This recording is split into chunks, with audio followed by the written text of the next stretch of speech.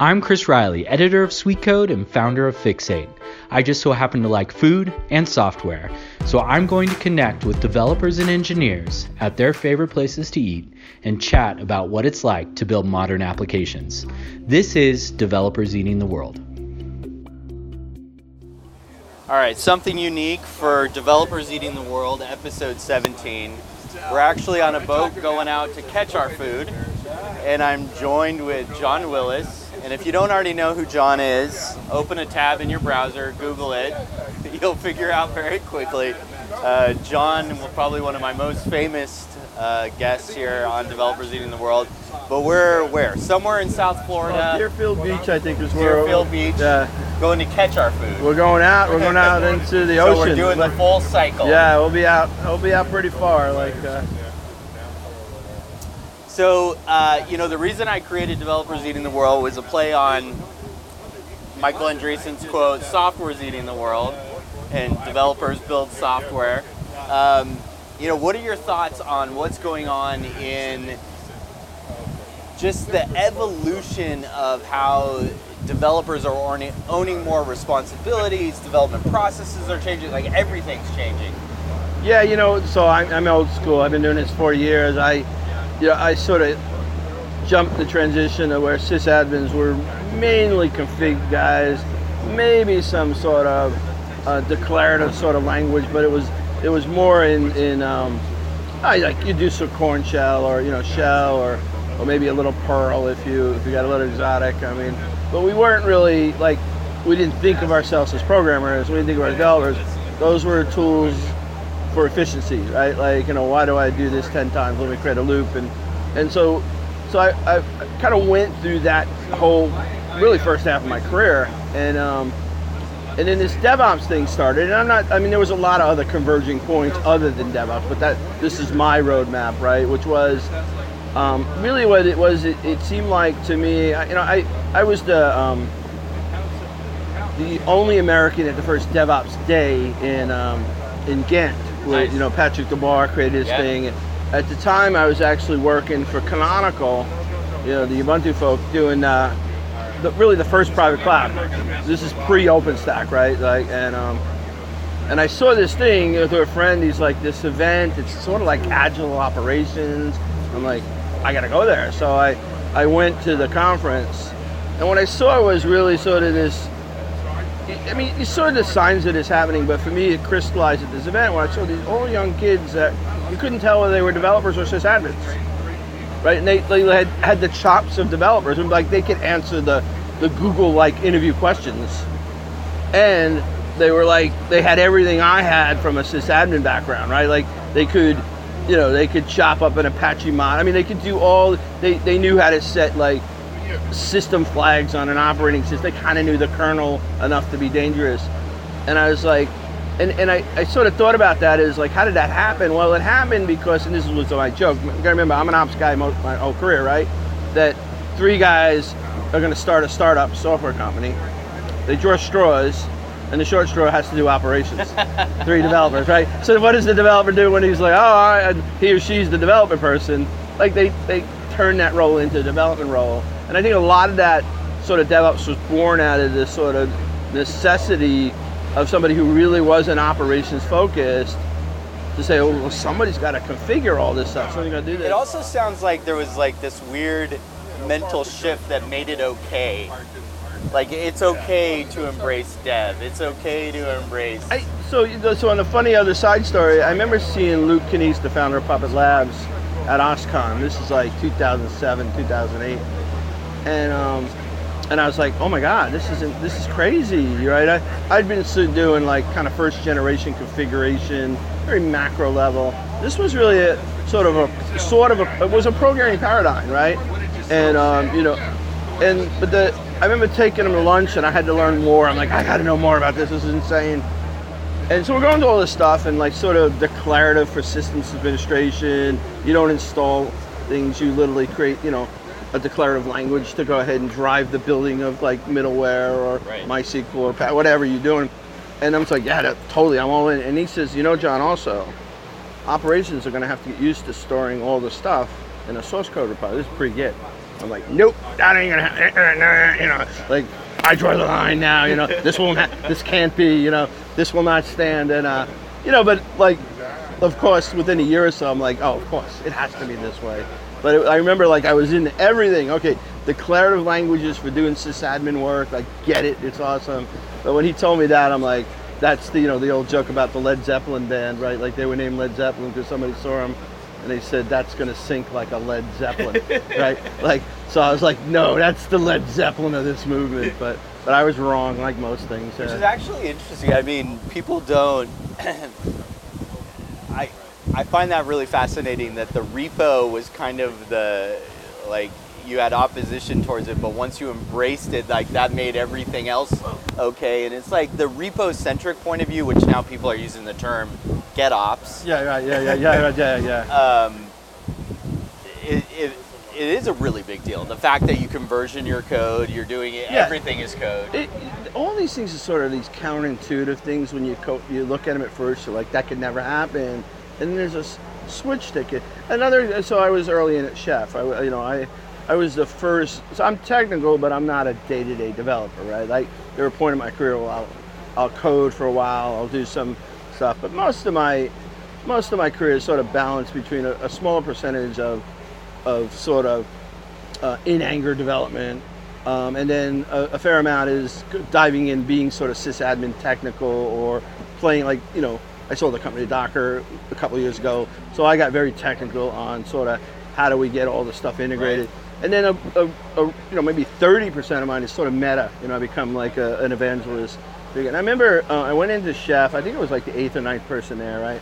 And my job was to build out all the technical non-pure development, training, support, everything that was sort of the technical layers around. There was like 7 or 8 developers. And I remember we put together our first Chef course. It was kind of cool. It was the first, I think it's the first open source class that was ever. I was like, dude, like everything we have is like open source. Let's make our training free and open source. Right. So I had a guy come in, help me build it, and the first thing he does is like the first hour is on Git. And I'm like, ooh, no. We're going into enterprises, like we're gonna lose them. And I again, one of these arguments of like, I look at it now, I'm like, I'm such an idiot, right? But I was like arguing, we were having a fierce debate about like, I'm like, can't we put that in the back? I mean, if these enterprise people see all the, craziness of like what you have to do, and they're gonna get turned off, and I was wrong again, right? Because his argument was, it has to be here first, John. It's the foundation of how we're gonna build, like Chef recipes that go in source control, and but I remember fighting it, and then I gave up, because.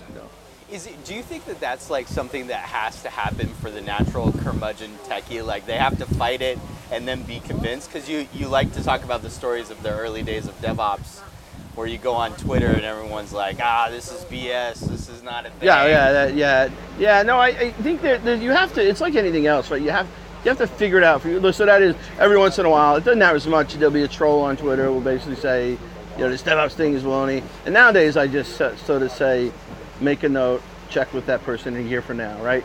Just they'll be converted. They'll have a shingle on. They'll have a shingle on their consulting, But I think it is that you have to. So like for me, with it was really pull requests that actually that was the like all that other stuff that seemed really hard, and like, why do I have to do this and that didn't make sense, But when I got I realized, and actually when I started in training, like that, like people would, you'd have people sort of, it was sort of pairing on a pull request was the thing that put me in, that you could take people and say, this is how you do it now, right? And like now you got this thing where, well, one, you can templatize things, right? Like, so you can build sort of templates to be filled into the automation.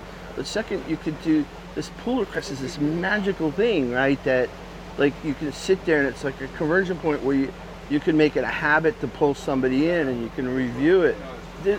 I mean, it's so simple, but it's so profound, right? In that, like, now you have a point at which it's clarity that you get somebody else to look at, of all those, especially for our world, the configuration world, right? Where it's so easy to put the wrong comma or and just have somebody else. And I was like, and then of course, then the whole model gets in your head and you get it. But yeah, to me, when first time I saw Git, I'm like, why do we have to do all this nonsense? You know, but yeah, and to answer your question, so I think the long arc of that is that there was people like me who had been doing like pure systems programming and system administration for many years, had all this memory muscle of this the way it's done. I think today it's very uncommon to go into large enterprise where it's like the old guard is pretty much in it, and the new kids just know how to do this. So it's not as like 7-8 years ago. Yeah, where the opposition. Yeah, there was like I remember a guy like he like to get him to switch over from SVN to Git was like every day like 8 people would converge in his office like, we have to do this. No, I don't see any value in. Yeah, I mean but yeah. But I think that's the beauty of techies, even though usually a techie's default answer is no to everything, that once it clicks, then they're the biggest champions. Yeah, once you see that, like how you always have to see it for your... And you have to see the feedback loop. That's right, yeah. And that feedback loop is the thing for you where like, oh, I get it, I mean, there's as a corollary, like a lot about sort of DevOps, sort of the meta of DevOps, it really comes a lot from sort of Lean. Lean comes from Toyota. So I spent a lot of time thinking about like, what do we do in terms of sort of knowledge work, and how does that, I'm not the only one, right? I mean, I wrote the DevOps handbook with a couple of authors, and there's a lot of this in there about how we look at sort of the mapping of sort of physical work in a factory or an automac, and how does that map to knowledge work. And one of the things, another is counterintuitive, is sort of the notion of a WIP limit, which plays really well into Kanban and all that, right? Which is, like, you put limits on work. And so if you have your memory muscle is, hey, I got 6 people, they're working 60 hours a week, and you want me to put limits on it? But then, like, you figure out that you're thrashing, and it's the WIP limits that create the flow. Huh. Yeah, work in progress limits, right? Like a Kanban board where you say, I'm only going to have like 10 items on this column, and that thing is another thing. Like, to me, I was like, I don't understand. Like, I got like 7 or 8 people working, on a good week, it's 55 hours on an, I wasn't a death march guy, but like we were just a lot of work to get done in 1 week, and like, you want me to limit their work, but then you start understanding about flow and how when you limit the work, you put sort of, it actually creates more efficiencies, right? Yeah, is that the equivalent of sprints though? So again, you turn to a person who comes in from the outside, like my first introduction was Agile, which is, I knew sort of Agile was a thing, but the minute somebody said Agile operations, I'm like, hey, I want to hear what this is, right? So I was sort of born on Kanban, right? So I was very born on sort of the daily iteration. You're constantly moving the board, things are flowing. And so to me, looking from outside in, this notion of a 2-week sprint, which is just really fast waterfall. That was my original, but I didn't want to walk into a bunch of Agile people and get clobbered because no, you're waterfall. The guy who wrote the book, like, you're waterfall, and like 10 people pound on me with a bunch of words I don't know, But yeah, I mean, and even today I do a lot of work where I go to large banks and like I get them to start turning on sort of metrics, as their pipeline, and I start like showing them, hey, you're a 2-week Agile. Seems like your 8th day you have these big spikes. You see that? See what you're doing here? Like, you can say that, or you show them the data of like their deployments and stuff, and then like you see this, steady line, and near the end it starts creeping up, every 2 weeks. Like, yeah, you're sort of mini. It's real now. Yeah. So I always thought that idea, like, you look at the board, you have to stand up, you figure out where everything is that day. Did you overcommit to a story? Like, you figure it out, but yeah, I think that, like, clearly Scrum, all of that was really sort of to drive kind of, again, to get real mad, if you think what Toyota was all about was single piece flow. And that meant, and so a lot of what we've done, Agile and DevOps and all this stuff, is really sort of a manifestation of knowledge work sort of in single piece flow. We break it up into small bits. Right. And I think Scrum was a logical transition from not going from sort of. Was idle a logical transition into? No. The thing about idle, right? That was so in my tribe, right? Now we're all the one tribe, right? But my tribe, for like the first 20 years of my career, 25 years, right? There was actually even a split there between idle and non-idle. So it wasn't like all the old timers were all in idle.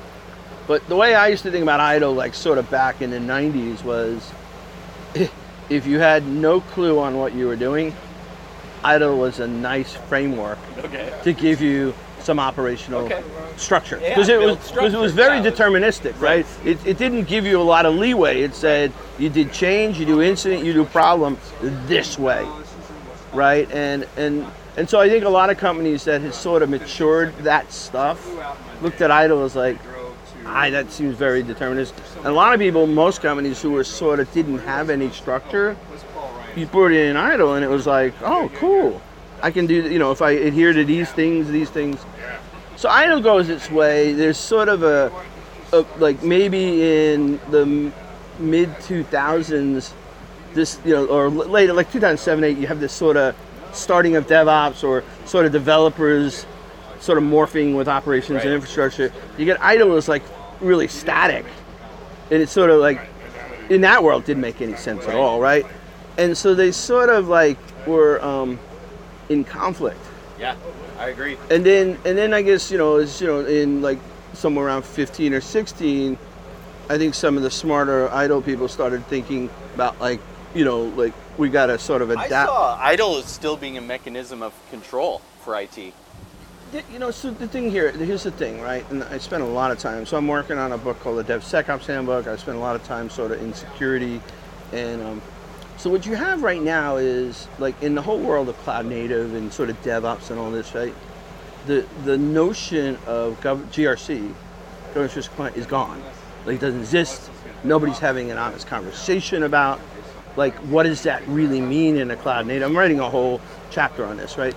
About what it means in a cloud native world. And so what's happening is in large institutions, you've got the GRC is pretty much bounded by idle, right? And it's like 90% inertia and doesn't need to exist.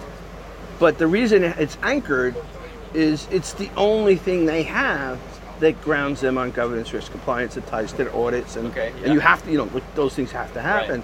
Right. And because the cloud native world is not even having, as an industry, an honest conversation about what does GRC mean in cloud native, and so that is, I think there's, and there's one other side to this, is that I call it the inmates are running the asylum syndrome, which is all the enterprises now are following the footsteps of young people who are building emerging things from like Facebook or Google and all that. But these people who are building the patterns of the future have never worked in a large bank.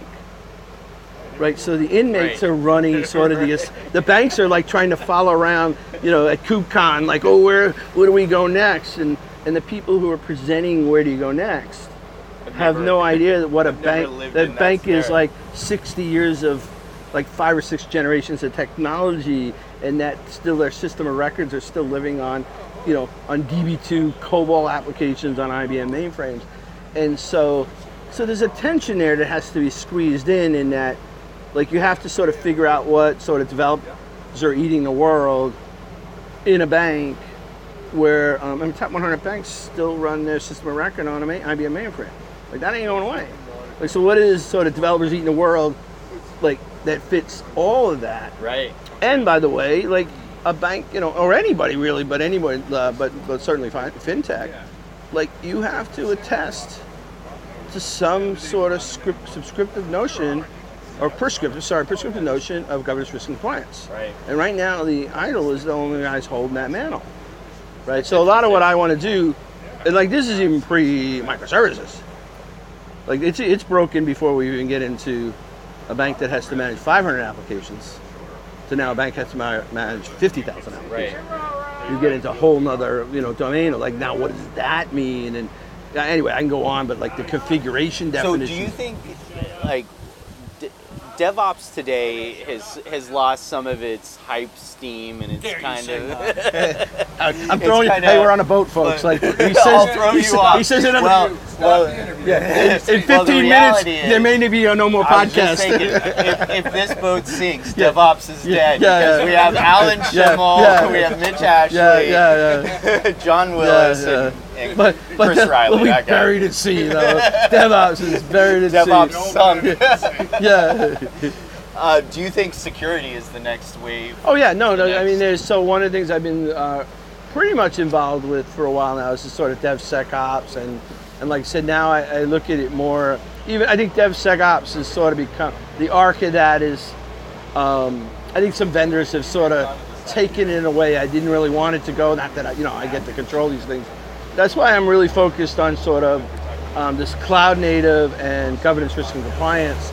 To me, there's where the meat is, and that's all about really. At the end of the day, it's security, right? Like, compliance or risk. Certainly, risk is about sort of mitigating. So what I love about John is when you see John on stage and he's talking about security and compliance, dropping F-bombs. I love the blend of. That's the way it should be. I mean, it's still a very real thing, but you don't have to be, like, you can embrace, such a static, real, kind of painful thing, but in a very kind of modern. So there's a really good profound point here. Like, so all those counterintuitive. One of the things we learned really early, or sort of really became sort of glaring in DevOps, which was that you can embrace speed and resilience. Like, so pre-DevOps, there was this constraint of developers want to go fast and operations wants to maintain the fort. And that was always a conflict. And so what DevOps proved was that, no, you can have both, right? You sort of meld how you deliver software in an operationally constrained way, which is automated and all that. Then you get to be faster and actually you become more resilient. So then I'm going around doing these DevSecOps presentations, and people come up to me, hey, John, that was awesome, it was great. But the problem I have is developers think that if we do security, it's going to slow them down. I'm like, no, it's just a redo. Right. Security is resilience, right? I mean, at the end of the day, James Wickett, a good friend of mine, actually co-author, a bug is a bug is a bug is a bug, right? Like, so, a security, breach or a vulnerability, that's a defect. And so, you will, and we see evidence of now, that if you automate and instrument security in the pipeline, sort of how we've operationalized and added QA in the automated pipeline, then you get to have both. Your developers do not get slowed down, and you actually get safer from a risk.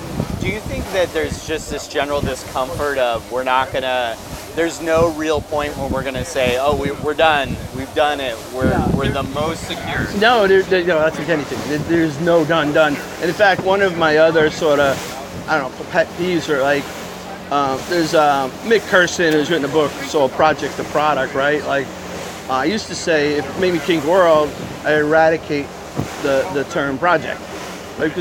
But now I actually say, I even eradicate the term product. It's a service. Everything's a service, right? Right. So in a service world, there is no ending. Even a product could, depending on which way you go, have an ending. In most cases, actually. Because at the end of the day, what is the product doing? It's something like it's version 1.8.8 or 3.5, and then at that point, do we get a new team or? Right. But a service, there is no sort of version, right? Right. There's a great book by the JFrog guys. I don't know if you read it, Liquid Software. Like they really use this metaphor perfectly. Yeah.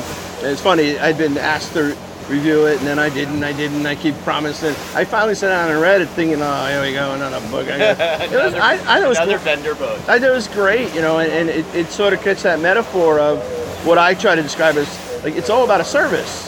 This thing lives, and it doesn't end. It's constantly, you're constantly trying to make it more resilient, right? Make it more feature focused, and also service to me says something as it relates to the customer as well. It's like you have an obligation. Yeah, it is. And that is the final sort of last mile of sort of DevOps, right? Because a service, if you think of it that way, it's developers, it's infrastructure, it's everybody that has to make the in a modern day service.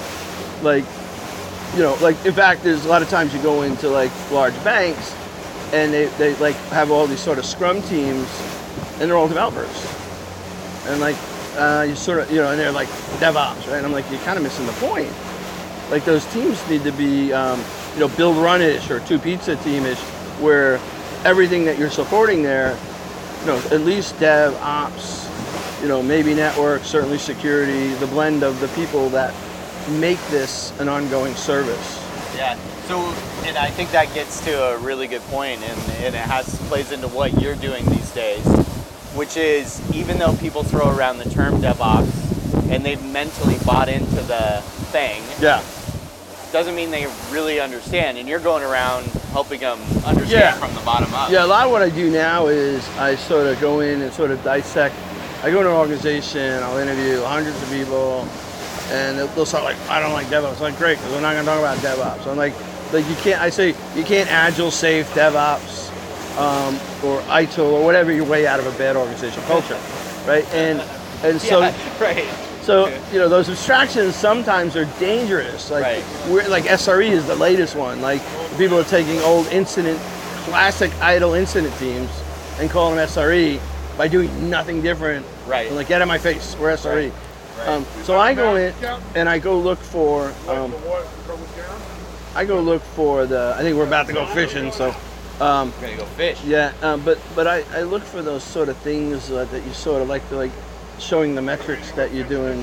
You think you're sort of really agile and you're not waterfall, but at the end of every sprint you're like loading up of stuff, or you've got all these sort of scrum teams and pods, and they're all just developers, right? And so like trying to get behind, let's have conversations that don't let these abstracted terms get in our way, and let's figure out what you're really doing. And that's where you find the well, I heard that if you do this, you're DevOps. Like, yeah, but like, that's the other thing, and we'll finish up here, but it's like anything else. You ask 10 people, here's the thing, early days of cloud, you say you ask 10 people cloud, they give you 10 answers, right? Right. If you ask 10 people what DevOps is, you get 10 answers, but here's the thing on DevOps, they're all right.